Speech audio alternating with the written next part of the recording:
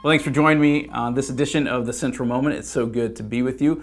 We're going to continue our series talking about friendship. And when I think about friendship, in my life, I keep a very close-knit group of friends. I don't have a real large group of friends, but a very, very small group where I feel really loyal to, and I feel like that loyalty is reciprocated. Some of you have large groups of friends, and I think that's so great. We all kind of do friendship a little bit differently in how we find friends and how we keep them. But today we're going to talk about friendship and what that looks like through the lens of the Bible. In Proverbs 17, verse 17, it says, "A friend loves at all times, and a brother is born for a time of adversity." So there's kind of two segments here that we're going to talk about. Let's break them down just a little bit. So a friend loves at all times, it says. So this is a type of friendship love, which is expressed in the Greek word philia, meaning friendship or affinity or an affection for a person. This is not a romantic love. It's kind of like a love between friends or love between maybe a family member that you have. It's an affection that you have for that person.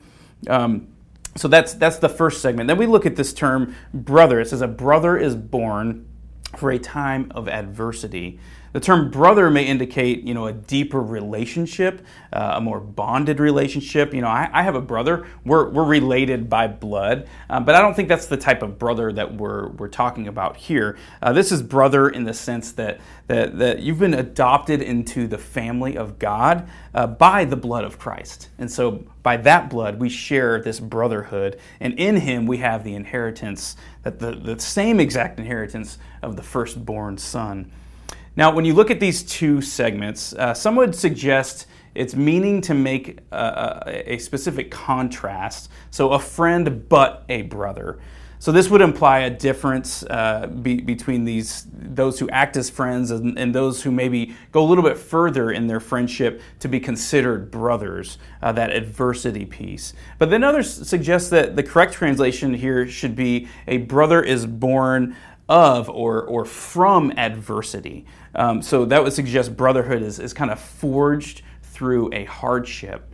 But I think either way, we could sit around and debate these things. But I think either way, we're looking at it the same basic center here, that genuine love relates to practical actions. Okay, so love is not just a feeling; it's what we do. It's something that actually guides our actions, and we show love to a friend, or we show love to a brother in Christ through caring for them, through being there for them in hard times. And I was just with a friend a couple of weeks ago who was going through a difficult moment, and he sat at my house for a couple of hours as we just talked through things, and I was just a listening ear. I wasn't even there to really offer much advice, but just to be a listening ear, and that's a brother. I think that's a brotherhood, and we're going deeper together, not just the two of us, because this isn't just a natural friendship. Because I think natural friendships tend to, the love can come and it can go.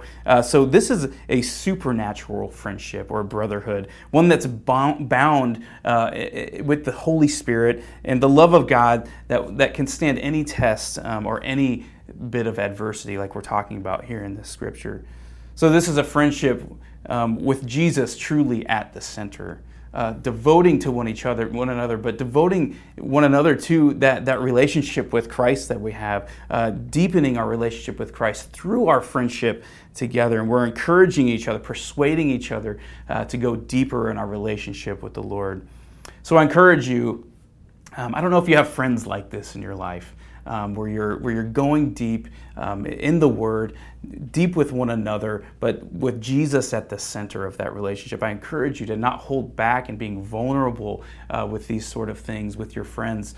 This is important stuff, and God created us for these relationships. He created us for community. So however you can find that, here at Central we have groups that are a great way to find those relationships that allow you to go deeper with Christ, but deeper with others. So I encourage you to do that. Let's pray for this, and just pray that God would open up doors for opportunities for friendships like this. Lord, we thank you for this time around your word. And God, we do thank you for who you are, and that, God, that you created us for relationship with you, but also for relationship with one another. So we pray that you would guide our actions, Lord Jesus. We ask for that supernatural love, Lord Jesus, that only you can give us, that we can pass on to those people in our lives, grow relationships with us, reconcile things for us and with broken relationships that need to be reconciled, Lord. We ask this in your precious name. Amen.